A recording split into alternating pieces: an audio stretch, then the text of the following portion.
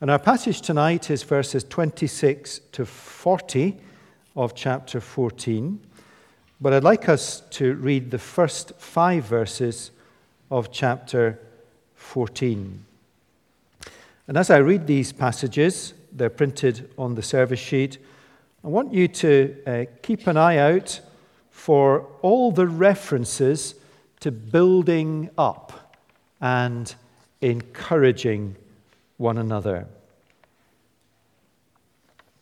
So let me read 1 Corinthians chapter 14, verses 1 to 5, and then 26 to 40. Paul writes, "Pursue love and earnestly desire the spiritual gifts, especially that you may prophesy. For one who speaks in a tongue speaks not to men but to God, for no one understands him. But he utters mysteries in the Spirit. On the other hand, the one who prophesies speaks to people for their upbuilding and encouragement and consolation. The one who speaks in a tongue builds up himself, but the one who prophesies builds up the church. Now, I want you all to speak in tongues, but even more to prophesy. The one who prophesies is greater than the one who speaks in tongues, unless someone interprets, so that the church may be built up." And then picking up at verse 26, which is the conclusion of the section from the beginning of chapter 11 through to chapter 14. And our focus this evening, verses 26 to 40. "What then, brothers and sisters," that's the better translation, the word is brethren, brothers and sisters, "when you come together, each one has a hymn, a lesson, a revelation, a tongue, or an interpretation. Let all things be done for building up. If any speak in a tongue, let there be only 2 or at most 3, and each in turn, and let someone interpret. But if there is no one to interpret, let each of them keep silent in church and speak to himself and to God. Let 2 or 3 prophets speak, and let the others weigh what is said. If a revelation is made to another sitting there, let the first be silent. For you can all prophesy one by one, so that all may learn and be encouraged. And the spirits of prophets are subject to prophets, for God is not a God of confusion, but of peace. As in all the churches of the saints, the women should keep silent in the churches, for they are not permitted to speak, but should be in submission, as the law also says. If there is anything they desire to learn, let them ask their husbands at home, for it is shameful for a woman to speak in church. Or was it from you that the word of God came? Or are you the only ones it has reached? If anyone thinks he is a prophet or spiritual, he should acknowledge that the things I am writing to you are a command of the Lord. If anyone does not recognize this, he is not recognized. So, my brothers and sisters, earnestly desire to prophesy, and do not forbid speaking in tongues, but all things should be done decently and in order. Well, let's pray. Our Father, we pray that you would help us to understand what the apostle is teaching here. We pray that we would listen to your word. We would listen to the apostles' truth, and that we would apply it in our context as a church faithfully and well. For Jesus' sake. Amen. Now, verse 26 begins, "What then, brothers and sisters?" In other words, let me paraphrase these words. How might I sum up? How might I sum up what I've said in these chapters 11 through 14? When you come together, that's what Paul says. How might I sum up? When you come together. And 1 Corinthians chapters 11 to 14 are about what should happen when the church community comes together or gathers together. Now, what was happening in the church in Corinth when it gathered together was a long way from what was right. And so what Paul writes is corrective. He's dealing with stuff that was wrong, but in his corrective, he reveals to us what is right. Now, what did it mean for them to come together? Probably, although we can't be certain, but probably more like what we would understand by small groups than church services. Perhaps something in between the two. We can't be certain. What we can say for certain is that the church family, then, when it gathered together, there was singing and reading and speaking and explaining and tongues and prophecy. Now, what does it mean for us to come together? Well, the two obvious applications are when we come together on Sundays in the different services, like now. We are gathered together tonight to study God's Word together.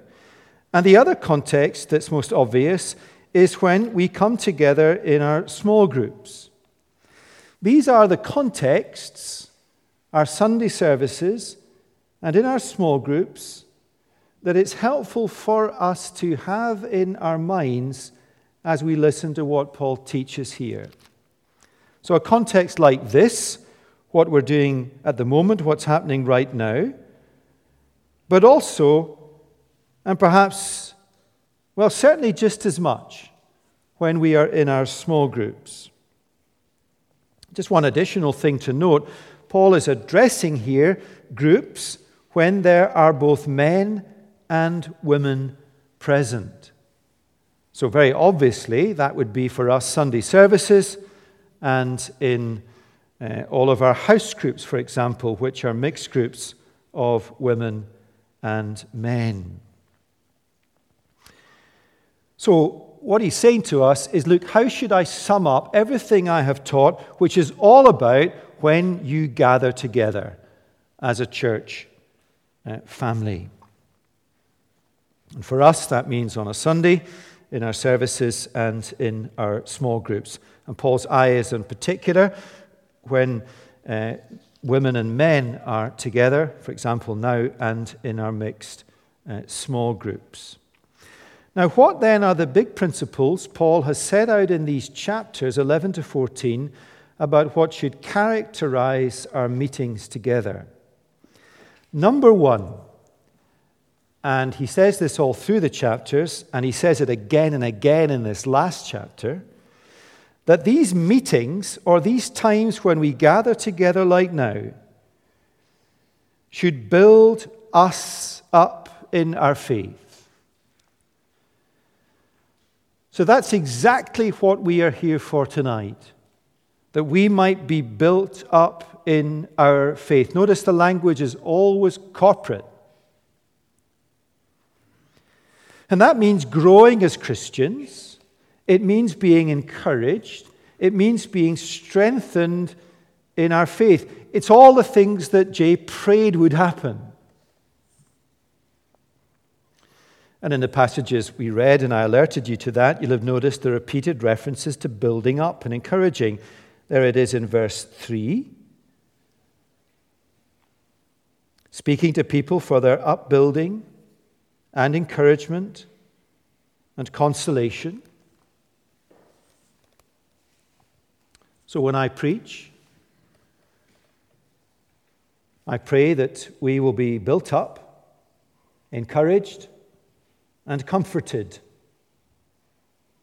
And in all the conversations that go on afterwards, all the speaking truth in love, these conversations should build up, encourage, and comfort. There it is again in verse 4, builds up the church. Verse 5b, verse 26, let all things be done for building up. Verse 31, so that all may learn and be encouraged. Notice the link between learning and encouraging.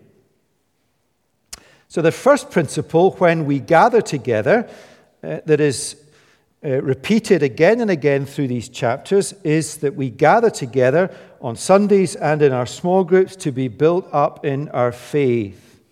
How does it happen, this building up? Well, Paul tells us in these chapters through intelligible speech, order, love, and a selfless corporate mindset. Let me just run through that list again and I'll explain them. Intelligible speech, order, love, and a selfless corporate mindset. And what he's saying, and let me let the cat out of the bag, is when you come to a church on a Sunday night, what you should be looking for is intelligible speech. What you should be giving out is intelligible speech. There should be order, whatever that means. There should be love.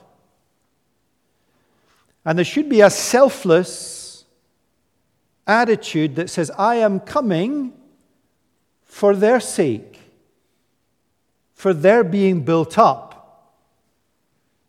When you've got selflessness running through the veins of a church when it gathers, that is a powerful thing. Now, intelligible speech, order, love, and selfless corporate mindset builds up.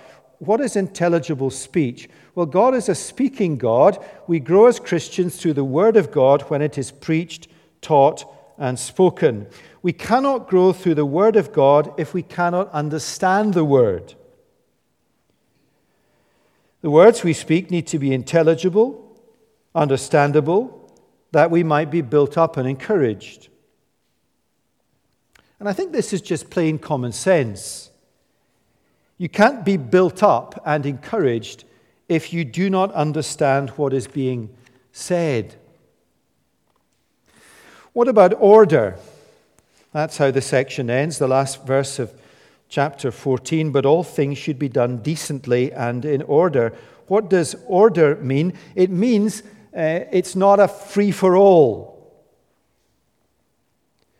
But nor does it mean something that is so structured and so mechanistic that it constrains spiritual vitality and life.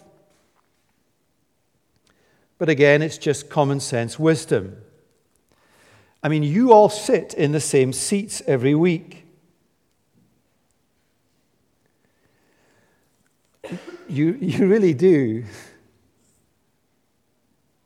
And that's just because we're wired that way. We need a dimension of order, of routine, to know what's going on. Why? Because the purpose of our coming together is that we are built up. And that will not happen if we have no idea what is going on. Or if people come to services, those of us who are leading, unprepared. Or if we come to our small groups unprepared. Now, don't misunderstand me. There needs to be spontaneity, a willingness to allow the Holy Spirit to lead us.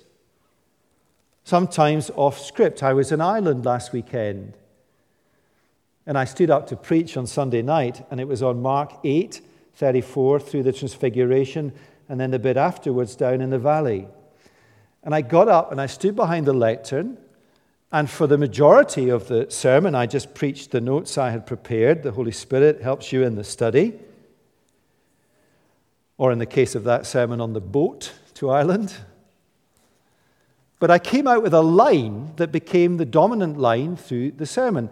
We were talking about moving forward in evangelism, and the line that I began with, that I hadn't scripted, there is a big difference between saying to God, I will not do it, and I just feel I can't do it. And we got to the end of the passage in Mark 9, and the disciples said to Jesus, why could we not do it? Now that's being open to being led by the Spirit in a sensible way. There needs to be spontaneity, but in a way that is ordered and balanced. Now, order, as we'll see later, also has to do with who does what when the church gathers together. Intelligible speaking, order, these things build up the church, and then love. Paul devotes a whole chapter 13 to love for one another, a loving attitude to one another. And notice how chapter 14, the final chapter in the unit, begins, pursue love. That is the mindset, the heart set that we should bring when we come to meet with others in the church family. Come on a Sunday. Come to your small group. To pursue love for each other as an expression of our love for the Lord Jesus. I think that's why the application off the back of any service is that around the room we speak the truth in love. And if we come with that attitude, we are far more likely to be shaped and moved in that direction. And so when we come together, whether it's on Sundays or in our small groups, the purpose is that we build each other up in our faith. We do that through intelligible speech, order, love, and drawing all these things together, a selfless corporate mindset. In other words, a mindset that comes on a Sunday and comes to our small group, not for what we will get out of it, or not for what I will get out of it, but for the sake of others. It is about building others up. And if we all think that way, then it's a very precious thing and place to be. And that's why the Bible, when it talks about singing, the emphasis is as much on the horizontal, the encouragement of one another, as it is on the vertical. So intelligible speech, order, love, a selfless corporate mindset that builds us all up in our faith is what the Apostle Paul commends when a church meets together in a Sunday service and in a small group. And none of that was going on in Corinth. Now, let's walk through the verses with that summary of the section in mind, the detail of these verses, and we'll walk through them carefully, and then I'll apply them in two ways, to a Sunday service and to a small group. Let me just read verse 26 again. What then, brothers and sisters, when you come together, each one as a hymn, a lesson, a revelation, a tongue, or an interpretation, let all things be done for building up. Verse 27, if anyone speak in a tongue, let there be only two or at most three, and each in turn, and let someone interpret. But if there is no one to interpret, let each of them keep silent in church and speak to himself and to God. Now, what is the gift of tongues? Listen to Roger's sermon, I think 2 weeks ago in the Faith Mission.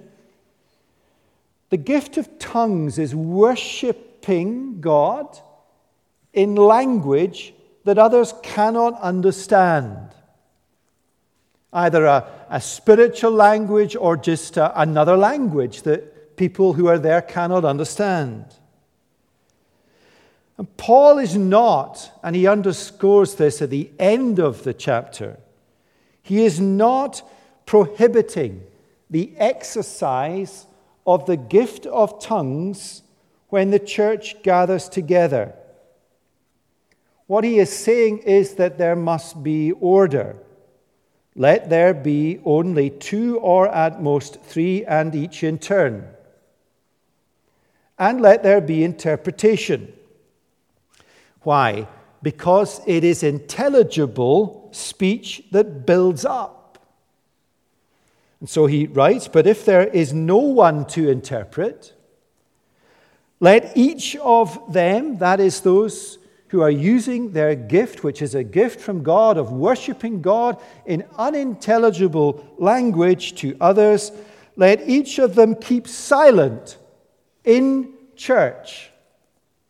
Let each of them keep silent when the church community is gathered together, and use that gift to speak to his own heart or her own heart and to God. Sometimes Christians will make wrong conclusions and say things like, Paul is not advocating the gift of tongues. He's not saying that. He is saying there is an appropriate context for the use of the gift of tongues. And if in a corporate setting, and I think probably the most obvious illustration for us would be a small group, and I'll come to that in a moment. If someone is speaking with the gift of tongues and it is interpreted, then go right ahead with order, 1, 2, or maybe 3 people, no more. But if it's not interpreted, then it should be for private, personal worship. Then verse 29, let 2 or 3 prophets speak, and let the others weigh what is said. Now, prophets is not Old Testament type prophets. Perhaps a sharper translation would be, let 2 or 3 people prophesy. Or 2 or 3 people who have the gift of prophecy to speak. What is prophecy? Prophecy is not preaching.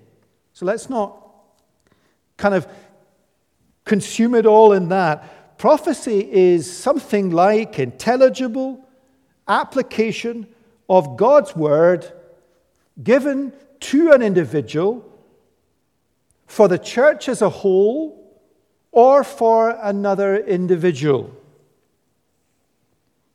Notice how we have tried to define it as best as we can, looking at the context in Corinthians. Intelligible application of God's word. So all the conversations that go on after church what are they about? Upbuilding, encouragement, consolation. If you know somebody's situation and you listen to the sermon and you have a strong sense that you need to speak to that person and encourage them, then I would be very comfortable by saying that is prophecy. And I'd be equally comfortable, as Rog said in his sermon, shutting my eyes at the end of the sermon and saying, God, give me the gift of prophecy to do that. Now, verse 29 is in 2 parts. Look closely with me. Part 1, let 2 or 3 prophets speak. Part 2, and let the others weigh what is said. So part 1, let 2 or 3 prophets speak. I think what Paul does is then explain that in verses 30 to 33a. And part 2 of verse 29, and let the others weigh what is said, I think he goes on to explain in verses 33b to 35. So let's look at each in turn. The first half of verse 29, let 2 or 3 prophets speak, or let 2 or 3 people prophesy. That's explained in verses 30 to 33. If a revelation is made to another sitting there, let the first be silent. For you can all prophesy one by one, so that all may learn and be encouraged. And the spirits of prophets are subject to prophets, for God is not a God of confusion and of peace. Now, notice again, the principle is one of order. Let 1 or 2 or 3 prophets speak. A sensible number. And in a sensible way. If someone else has something to say, let the first speaker be quiet, verse 30. Speak one at a time, verse 31. We get the sense of this. It's just practical wisdom. You know, imagine a small group when everyone's just kind of firing in prophecies. You just can't hear anything. Applications. What does verses 32 and 33 mean? The spirits of prophets are subject to prophets, for God is not a God of confusion but of peace.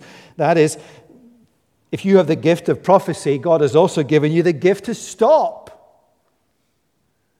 God has given you the gift to know when you need to stop.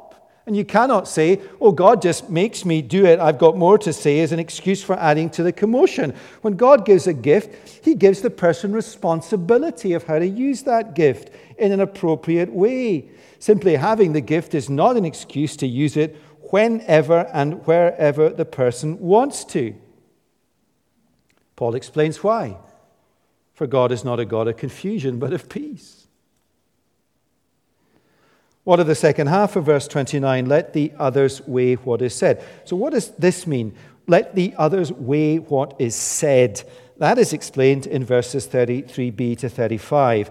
Paul writes, as in all the churches of the saints, the women should keep silent in the churches, for they are not permitted to speak, but should be in submission, as the law also says. If there is anything they desire to learn, let them ask their husbands at home, for it is shameful for a woman to speak in church. Now, these verses make the point, and we need to listen really carefully to this, that in a mixed gathering, like a small group, for example, where there are women and men, that in a mixed gathering, the weighing of prophecy, the weighing up of these intelligible applications of God's word that are contributed, say, in that small group, the weighing up of prophecy is to be done by men. Now, Paul roots what he says in the Old Testament. He says, as the law also says. That may be a reference to Genesis or to the first 5 books of the Bible, the Torah. And that stops us thinking that what he says here is cultural or an overreaction to a church Corinth where the meetings were out of control. Paul makes that doubly clear when he says that this is the practice, verse 33b, in all the churches. Now, Paul is not contradicting himself. The one assumption I make in preaching, and others do on 1 Corinthians, is that Paul does not contradict himself. Elsewhere in 1 Corinthians, he's made it absolutely clear that women and men are to use the gift of prophecy in mixed gatherings. He has made it clear that women and men are to pray in mixed gatherings. Women and men are to share their testimonies, are to sing in mixed church gatherings. What Paul is speaking about here is the authoritative teaching when the church is gathered together. And notice in these verses how God equates the household of God with the household of marriage and family. God gives men the responsibility for authoritative teaching in the church, whether it's preaching, like I am doing now, or the weighing up of a discussion in a small group, the leadership of that discussion, as he gives men the responsibility to lead in marriage and the family. Now, just as a short aside before we turn to the 2 applications and finish, over the last month I've been very encouraged by the seminars on what the Bible teaches about men and women and their roles and responsibilities in church life. Round about 70 people have attended them. The questions and discussions have been rich and helpful. There were 56 questions, I think, that were written and submitted and asked. And if I was to sum up these times together, it would be this way. We agreed that the Bible's clear teaching is that in the household of the church, the local church, men are given the responsibility to lead, and their leadership is expressed through teaching the Bible.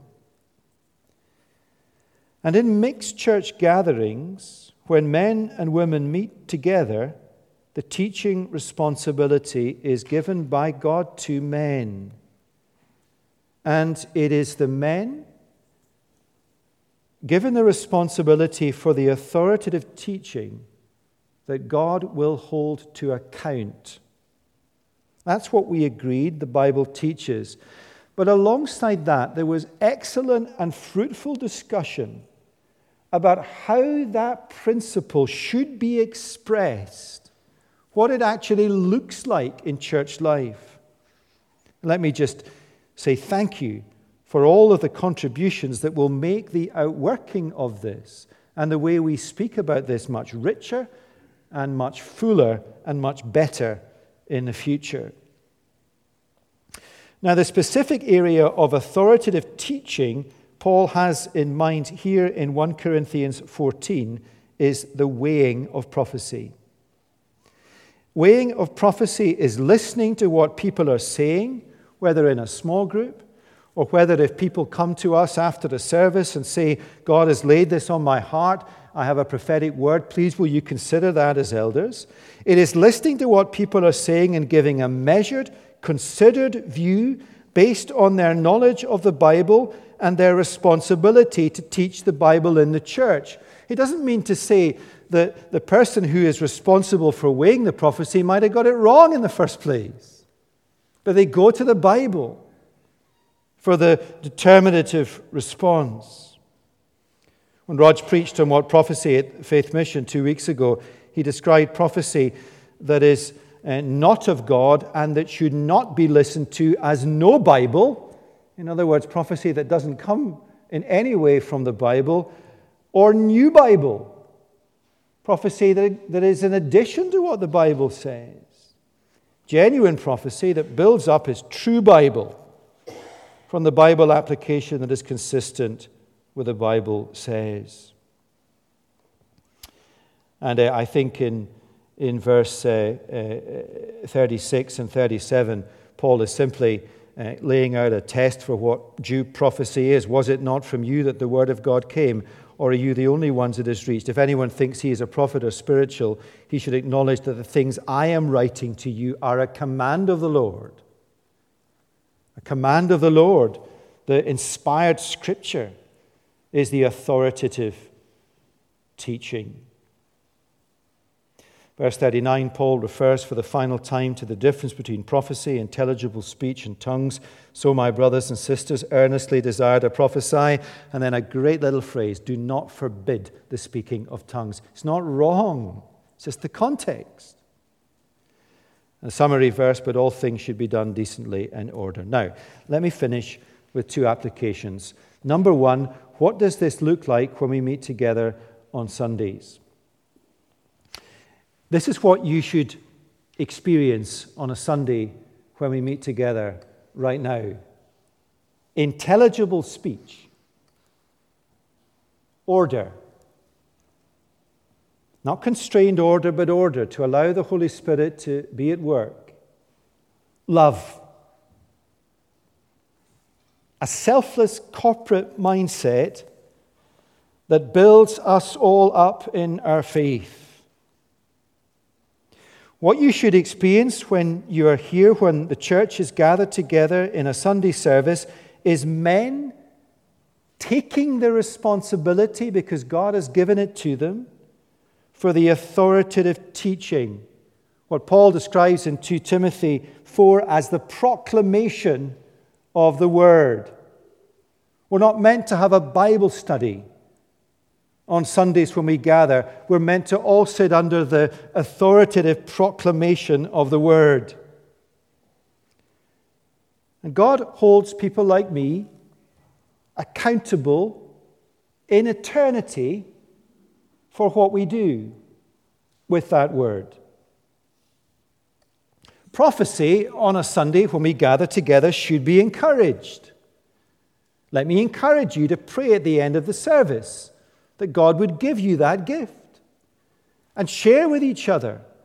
And if that leads you to come and share with us as elders something for the corporate life of the church that God has put in your heart, please do so. But it's to us that is given the responsibility, the elders in the church who are to be men, the weighing up of that prophecy for the whole. Is it right? And how do we weigh it up? We go to the Word of God.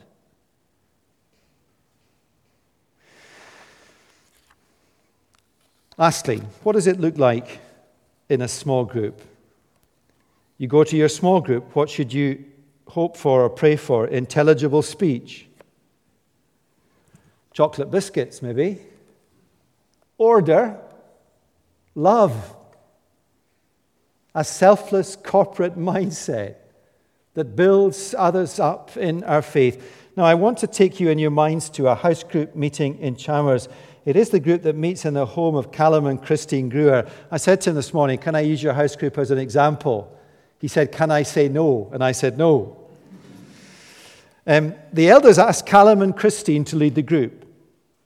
The elders asked Callum and Christine to care for the different members of that group, men and women. The elders have asked Callum to take over all responsibility for leadership of that group, recognizing the biblical principle that in mixed church gatherings where the Bible is taught in an authoritative way, it is to men that God gives the responsibility to lead. So back to Callum and Christine's house group. I've never been, so I don't know what happens, but let me describe what the Apostle Paul would look for. Say at the start of the meeting, there is a time of prayer. And Callum, as the leader, encourages the group to focus their prayers on praising God.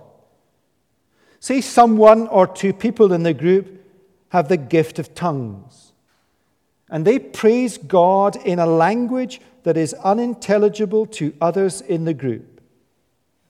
And from time to time in these times of praise, the person with, or the people with this gift of tongues use it, but then from them or others it is interpreted so that others can understand what they are praying.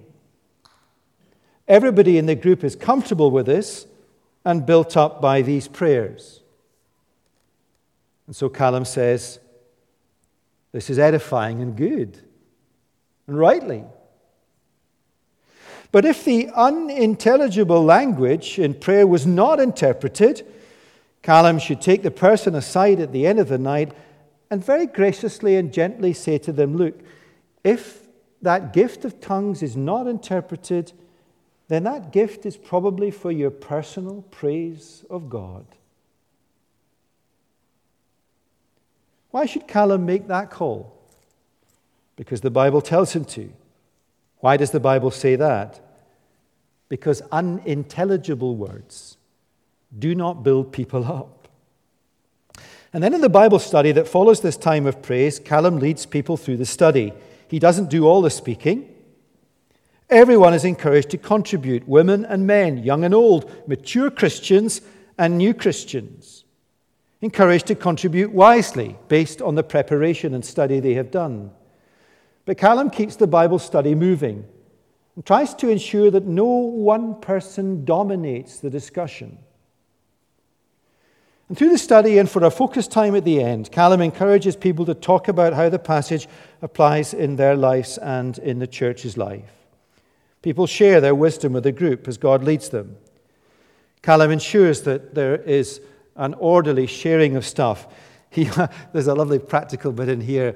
If you add up 1, 2, or 3 prophecies, it means you're done by 9:30.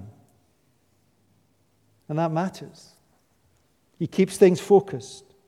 2 or 3 people sharing and then draws the discussion to a close. From time to time, Callum, sensing there is disagreement in the group over interpreting the passage or application, doesn't say, look, it's all down to how you interpret it. His responsibility is to weigh it up with the Bible in his hand and says, look, I think this is what this means and what it's saying. And so when the Apostle Paul visits this house group, and many others in Chalmers, I'm sure, and I'm glad to say that, he is encouraged.